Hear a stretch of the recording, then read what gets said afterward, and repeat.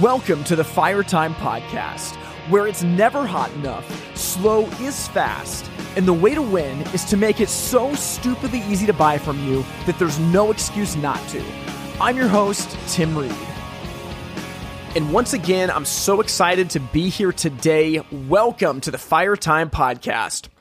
Well, right now we are in between season 7 and 8, and as we're preparing all of our content to launch season 8 in March, we are going through Fire Time magazine audio articles, and I'm going to be playing the article for you and listening to it in real time, and then giving you my rapid reaction. I'm blown away every single month by the content of the articles in the Fire Time magazine. They're absolutely incredible. And as I listen to it, in real time as the magazine comes out, I get all kinds of thoughts, and just thought it would be really cool while we're in between seasons to listen to the article along with you and then just give you my rapid reaction. It's totally unscripted. I'm listening in real time, just taking notes and just firing off the cuff. So this article today that we're going to be listening to is called The Cohesive Unit by Sam O'Donnell. Now, Sam is someone that I worked with for a couple of years at Fireside Home Solutions. He is absolutely incredible. Like, seriously, one of the most brilliant retail salespeople I've ever met. He's incredible and meticulous with his process. This article, The Cohesive Unit, the first time I heard it, I was blown away. I'm excited to listen to it again and then give you my rapid reaction thoughts. The Cohesive Unit by Sam O'Donnell. During the last few weeks I worked in retail sales, I was tasked with training my replacement. As such, I taught our new team members software programs, product information, internal and external resources, and all things necessary to perform the job. Most importantly, I belabored one point ad nauseum. Take care of your installers.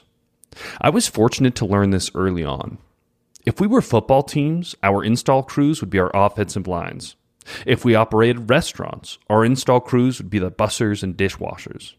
Day in and day out, they do the gloryless and often thankless dirty work that makes the rest of our careers even possible. This column is a tribute to you, install crews, and it covers a few ways that salespeople can make your lives better. Salespeople and installers tend to, generally and inherently, be different by nature, skill set, thought process, job description, etc. These differences lay the groundwork for an uphill camaraderie battle that can serve as a barrier to doing what is best for the customer, the business, and each other. Simply put, there's a disconnect between the two parties. Now, the best way to minimize this disconnect is to connect with intention and purpose. In fact, this exact issue haunted our retail team until we consciously connected with our installers through field training, team meetings, job ranking, and rapport building. Field training. As part of the training process for all new and existing salespeople, we were scheduled to spend several days in the field with various install crews.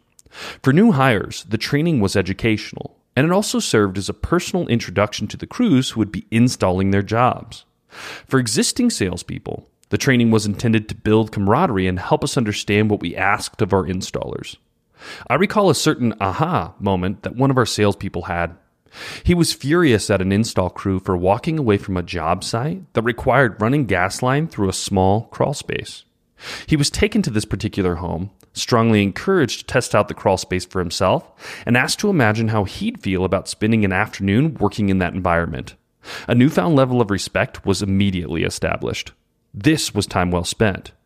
Getting salespeople into the field during our busy season can be tough, but we should all make this a priority in the upcoming invest season.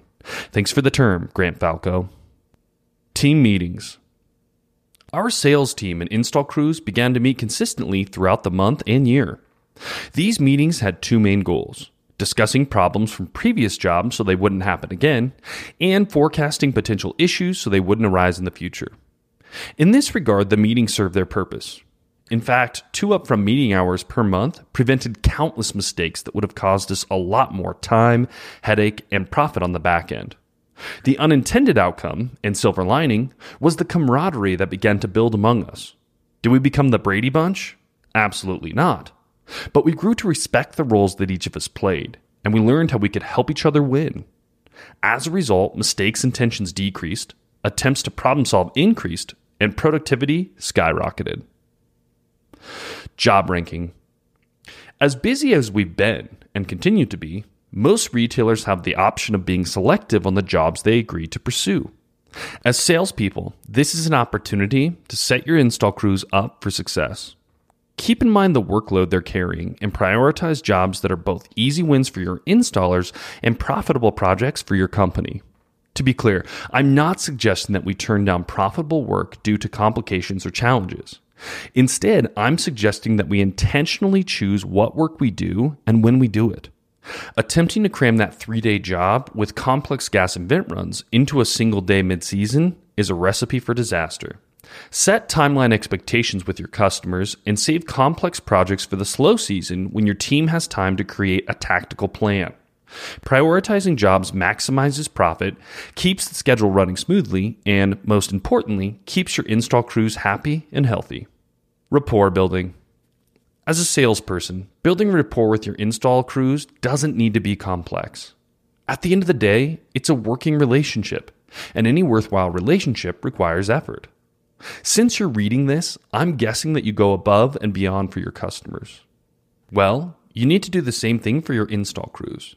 Show up to the warehouse early on a Monday morning with donuts or coffee and hang around for a bit. Make it your top priority to answer your phone when an installer is calling from a job site. Is your crew missing a piece of necessary equipment or vent pipe on a job site? Run it out to them. Is an upset customer giving your installers a hard time? Remove that burden from your crew by taking ownership and calling your customer to work out a solution. Of course, these are just examples of small acts, and they may not amount to much individually, but they can help you build a healthy working relationship if you do them consistently over time. Lack of cohesion between sales teams and installation crews is an issue that runs rampant in our industry. Nearly every retailer I know has alluded to this pain point in some form or fashion. It's often the root cause of job fallouts, lost profits, wasted time, and contentious relationships. By consistently and intentionally implementing the suggestions above, our company created a culture of cohesion, and positive results followed. If you do the same thing in your business, I'm confident you'll find similar success. Man, such a good article. I remember listening to that the very first time. It came out back in our November issue, and I did the editing on that particular article, so I listened to it in detail. And I was just blown away. It was so cool for me because me and Sam worked together, and he spent some time in the company after I had left to jump into what I'm doing now, but we overlapped. And what he talked about, I was able to live and experience. And he's so right in the analogy that your installers are like the offensive line. In football, who is it that gets all the credit? It's Tom Brady, right? It's the quarterback. It's the wide receiver. But who is it that makes everything possible? It's the line. Like without the offensive line, there would be nothing. And the same thing is true for our installers. It's such a good way to think about it. Field training is a big deal. And the thing that I think about is when we would hire new salespeople, I would draw up an onboarding plan for them for the first couple of months that they were with the company.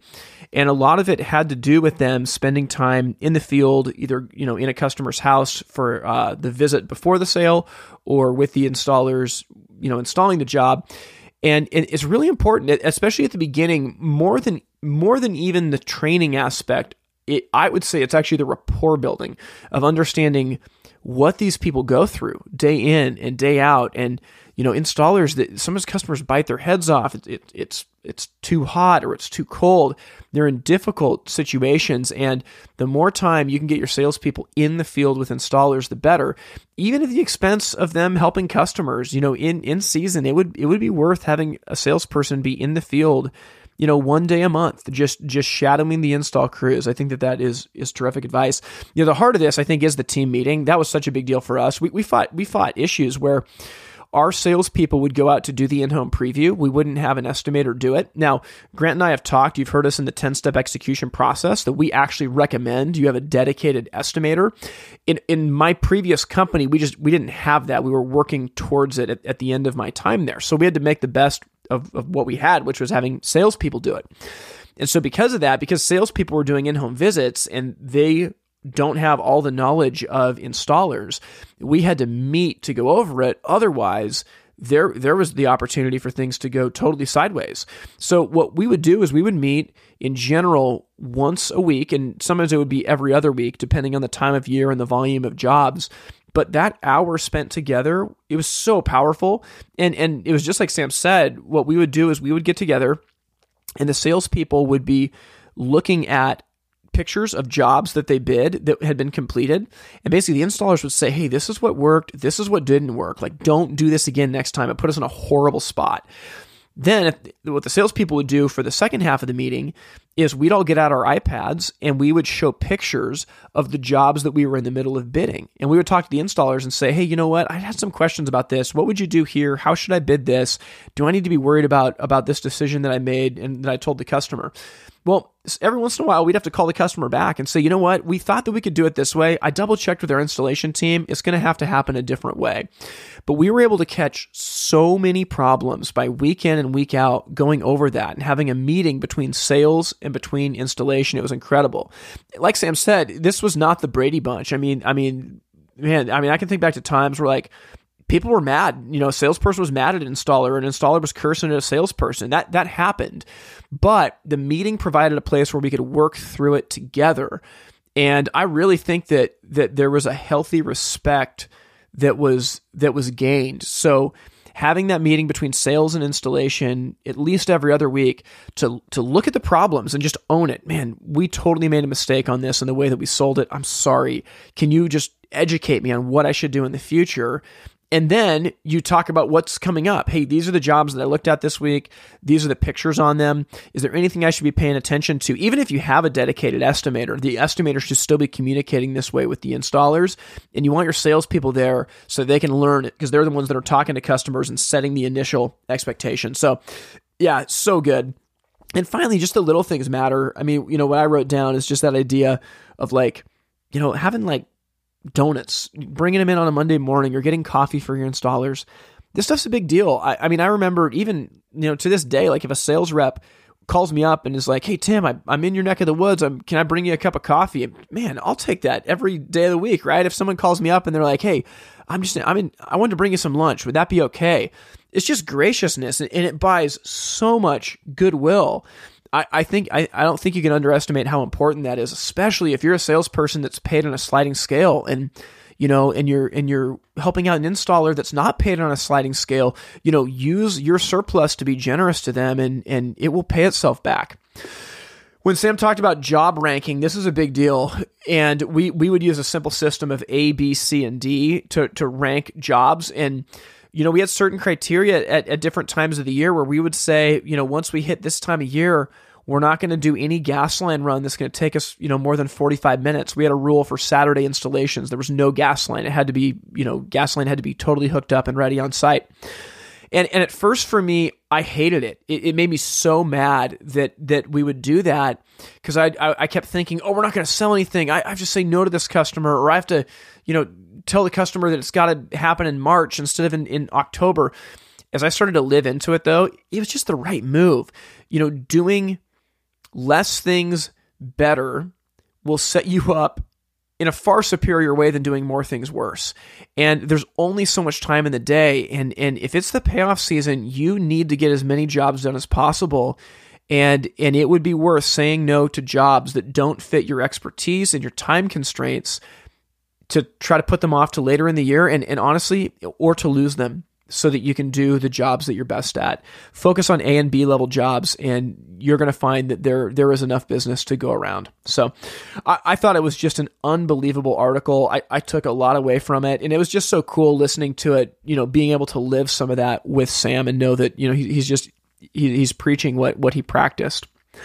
Now, if this podcast has been a blessing for you and you want to support it financially, you can do that by going to the website patreon.com/itsfiretime. That's patreon.com/itsfiretime. And, you know, it means the world to those of you who support this podcast month in and month out. If you're enjoying the Firetime Magazine content, you have to subscribe to that podcast, period, plain and simple. And you know what? If you're not getting this in your inbox, shame on you, because this magazine is awesome. It is so good. So go to the website, itsfiretime.com/magazine. You can download the latest issue. You can subscribe to get it in your inbox every single month. And, there's no excuse not to. So I hope you enjoyed this. We're going to be back next week with another article. So I will talk to you again very soon. Thank you for listening to the Fire Time Podcast. To learn more, visit the website, itsfiretime.com. Music from this episode was written and recorded by In Bloom out of Portland, Oregon. We thank you for listening to the Fire Time Podcast, where it's never hot enough, slow is fast, and the way to win is to make it so stupidly easy to buy from you that there's no excuse not to. We'll see you next time. All in to burn.